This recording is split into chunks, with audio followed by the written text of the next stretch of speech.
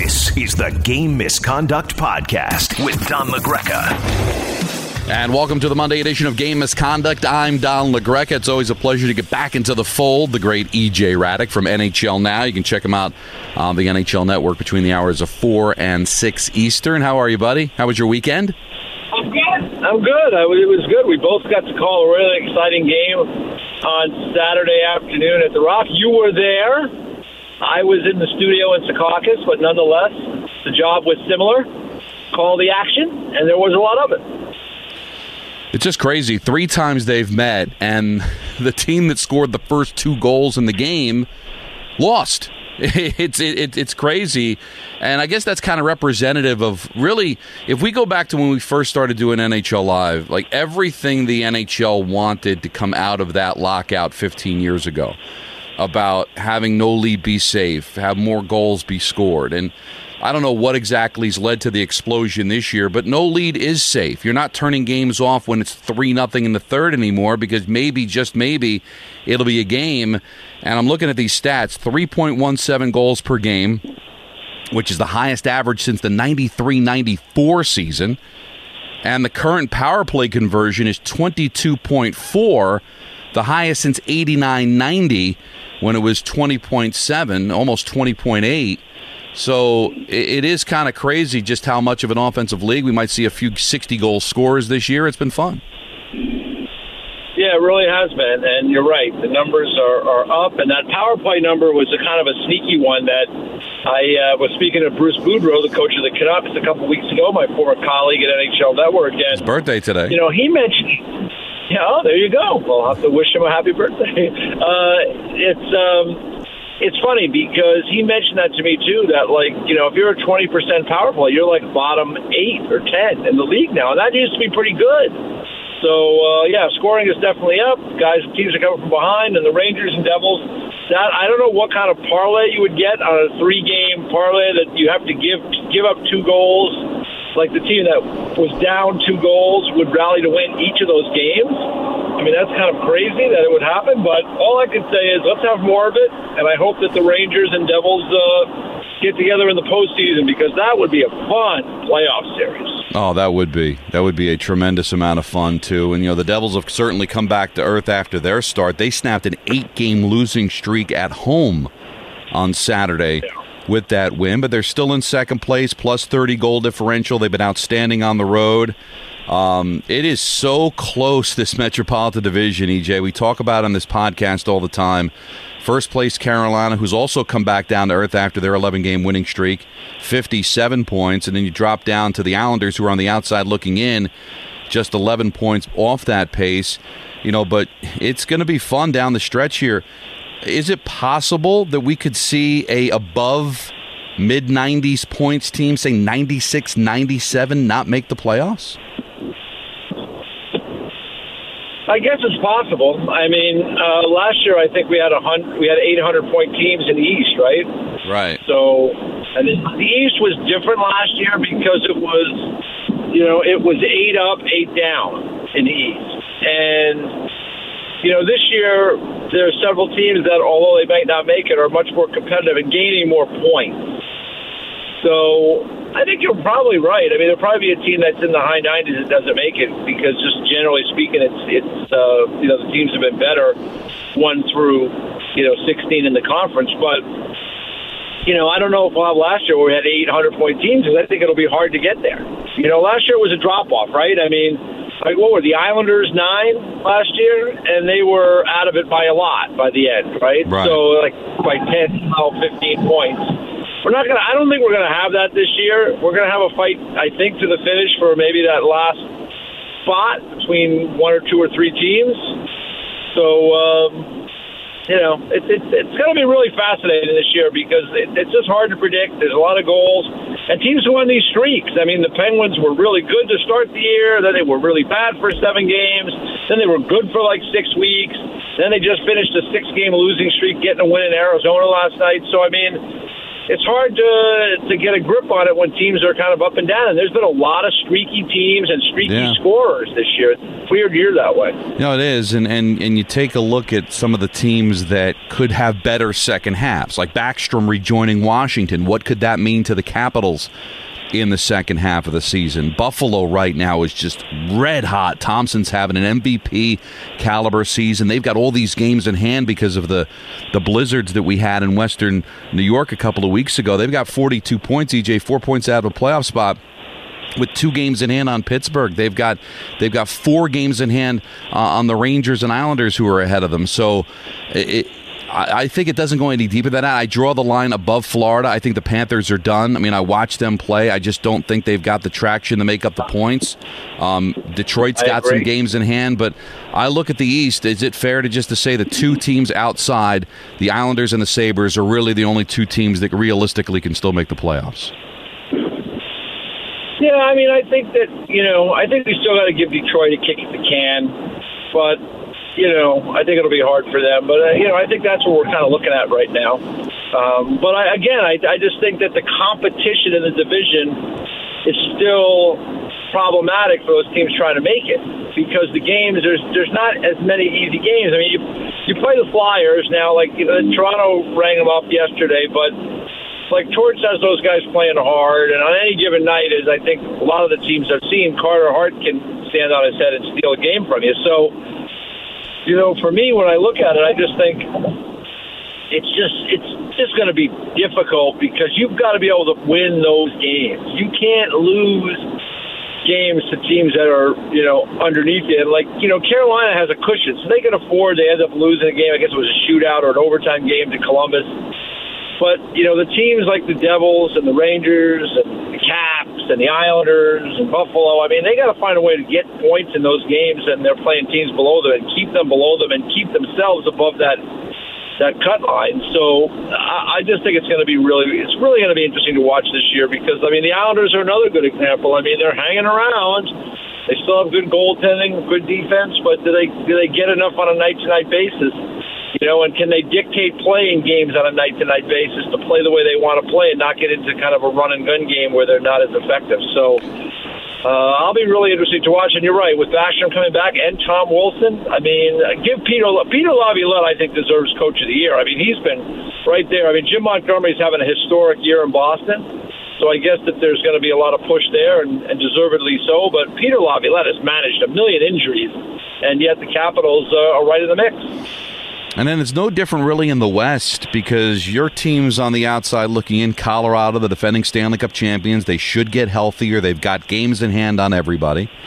Nashville, if they continue to get the goaltending they got the other night, do you remember the last time you saw that many shots on goal in one game? And what I'm referring to is the Carolina Onslaught in a 5-3 loss to Nashville had 67 shots on goal. UC Joris with 64 saves. When was the last time you remember in a regular season game that many shots on goal in regulation? I don't remember it. The game that always stands out to me, and it goes way back, and you probably remember it as well, is the Ron Tugnutt game in the old Boston Garden when I think he was playing for Quebec or Ottawa. I think it was Quebec. Not Quebec. Yeah, that's the game. I think 1991, but that game went to overtime. Yeah, and it was a tie. At the end of the day, I mean, UC Saros found a way to win that game against Carolina the other night. So yeah, it's like I said, I'm sure there's been some games where teams have got that number of shots, but I just don't remember them. Like the one that stands out again is the Tugnutt game, and that was many years ago now. And you're right, that game went into overtime. At that time, the game just ended with a tie. So that game ended in a 3-3 tie, I believe.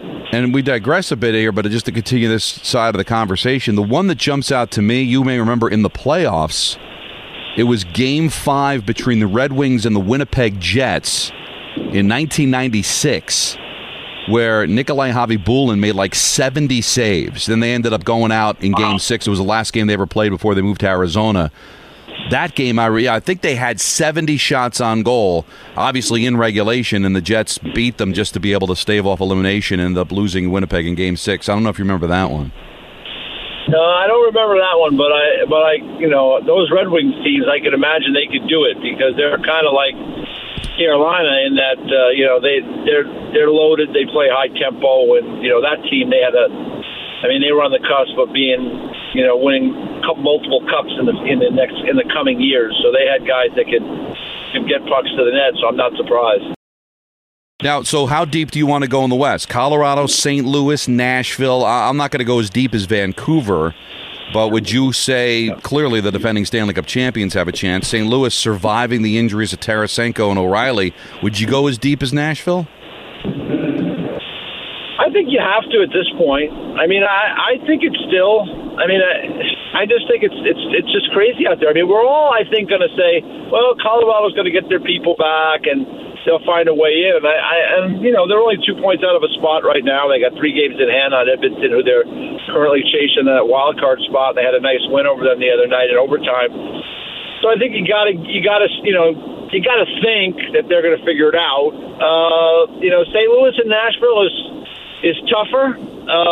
Nashville has played fewer games. They've got some games that they can kind of make some hay in. I think the fact that Seattle has played so well has really thrown a monkey wrench into all this.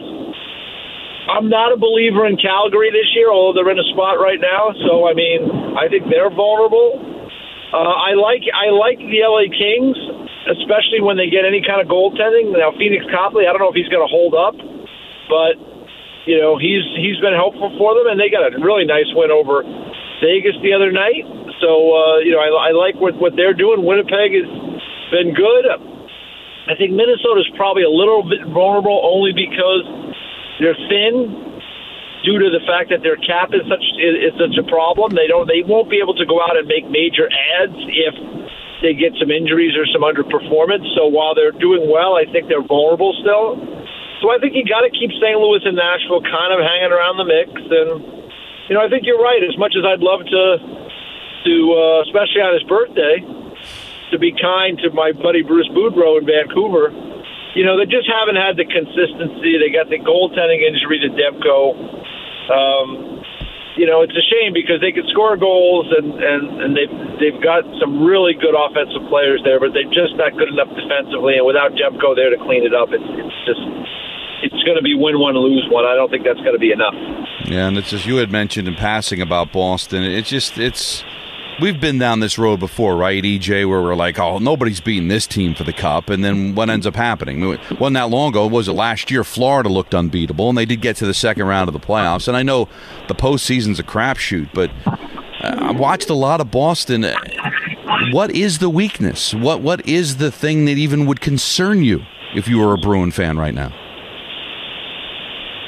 Well, the only thing that would concern me would be, injuries and down the stretch, right? I always say it, Donnie, injuries and matchups are the issue in the playoffs. And we're in, they don't give out the cup here in January. They give it out in June. And it's a long, long way to go. I mean, Tampa Bay Lightning, we saw that play out in, 2019, 18, 19, when they had their historic run. I think they had 127 points or something like that during the regular season, and they were lights out good, and then they got some injuries down the stretch, and the next thing you know, it was 4 games later they were on their way home, get swept by the Columbus Blue Jackets. So, I mean, that would be the biggest thing that would concern me, is just that, hey, just can we keep everybody healthy and going in the right direction throughout the season? And just a lot of games left. I mean, their next game, they hit the halfway mark of the season, right?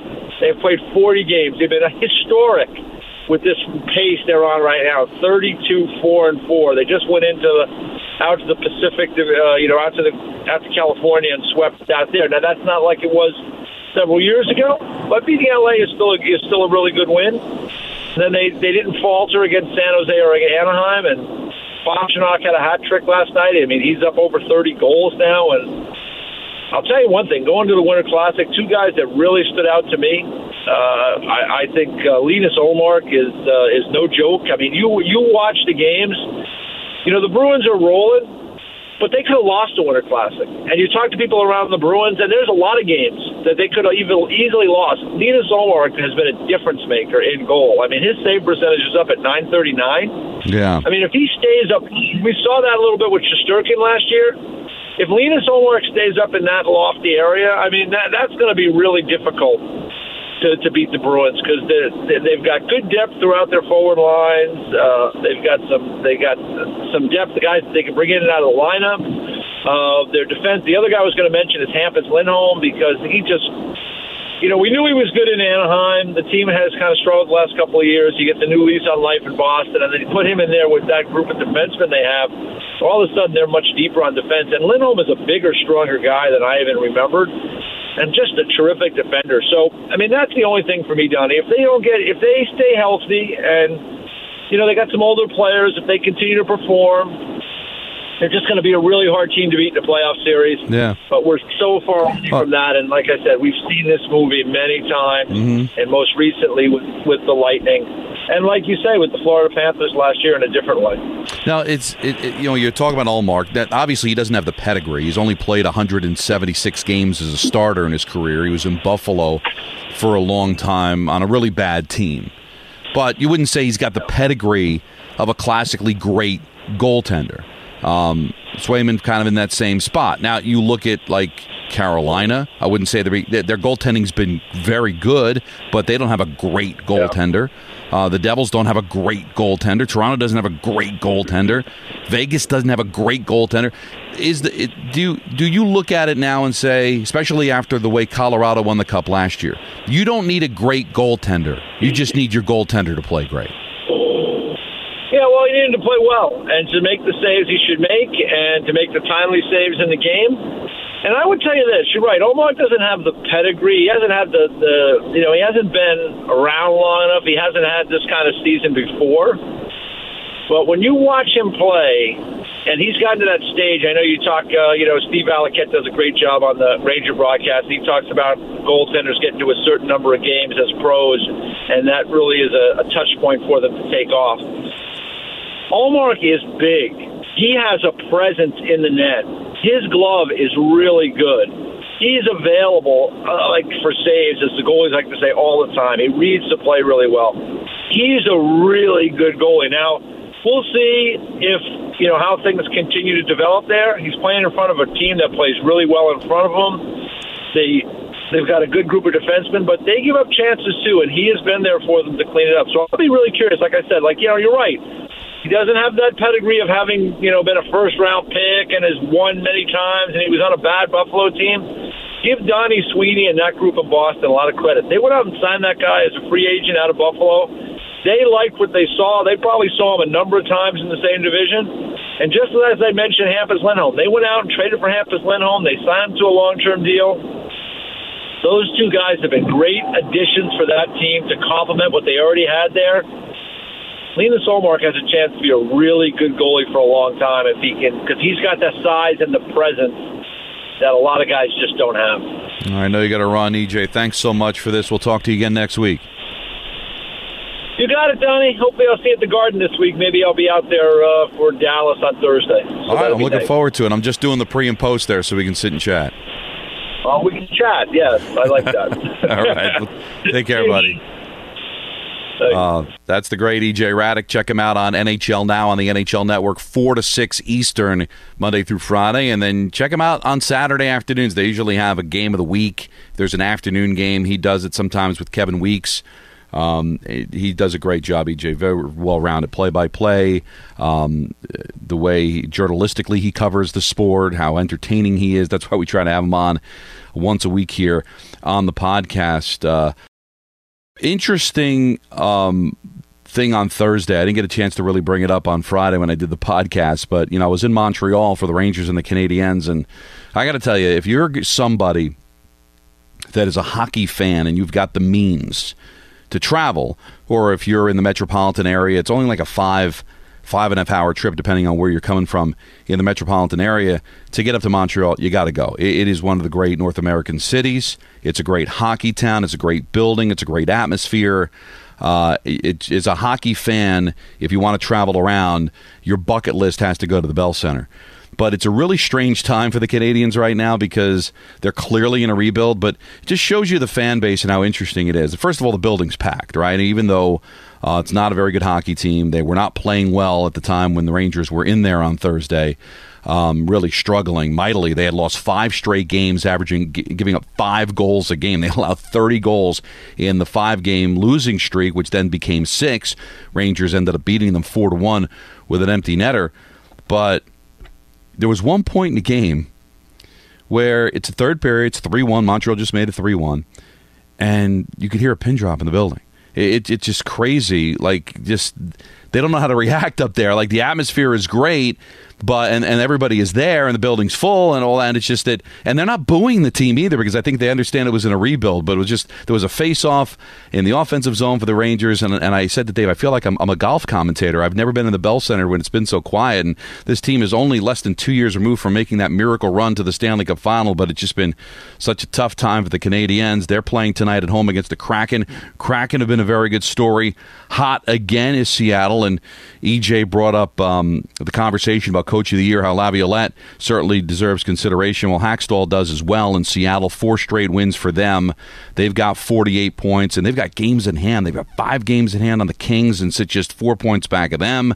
They've got 6 games in hand on Vegas, 8 points back. So if they are able to take care of business in at least half of those games in hand, they could be challenging Vegas for first place. So when we hit the halfway mark, that's certainly some consideration there. Buffalo plays host to Philadelphia. As we mentioned, Buffalo's been hot with games in hand as well. Boy, it'll be good to see the Buffalo Sabres back in the playoff hunt again. It's been so long since they've played meaningful games. Probably got to go back to 2006 when they were in the conference final against Carolina, the last time that they've had a really good team. And Thompson's just been unbelievable with 30 goals. Nashville's in one of those situations. They got to make up ground. They're in Ottawa to take on a Senators team that's 500. Got to get 2 points there. Kings and the Oilers, interesting game later on tonight. We've talked about the Kings, second place, but a -4 goal differential, but they're 7-2-1 in their last 10. Edmonton's kind of hanging around. They're in 5th place in the division.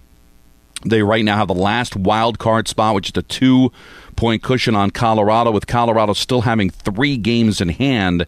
So that's an interesting game as well. So that should be a lot of fun, what's happening there with the Kings and the Oilers in a late game. So if you could stay up late, definitely want to check that game out. So here's the deal with me. I'll be calling the Rangers and the Wild tomorrow at Madison Square Garden. That game can be heard on 98.7 ESPN New York.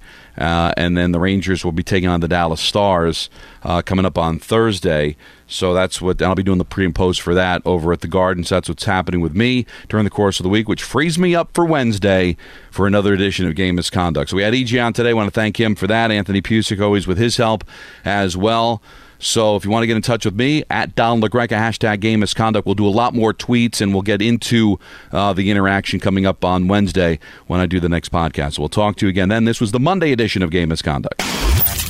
This is the Game Misconduct Podcast with Don LaGreca.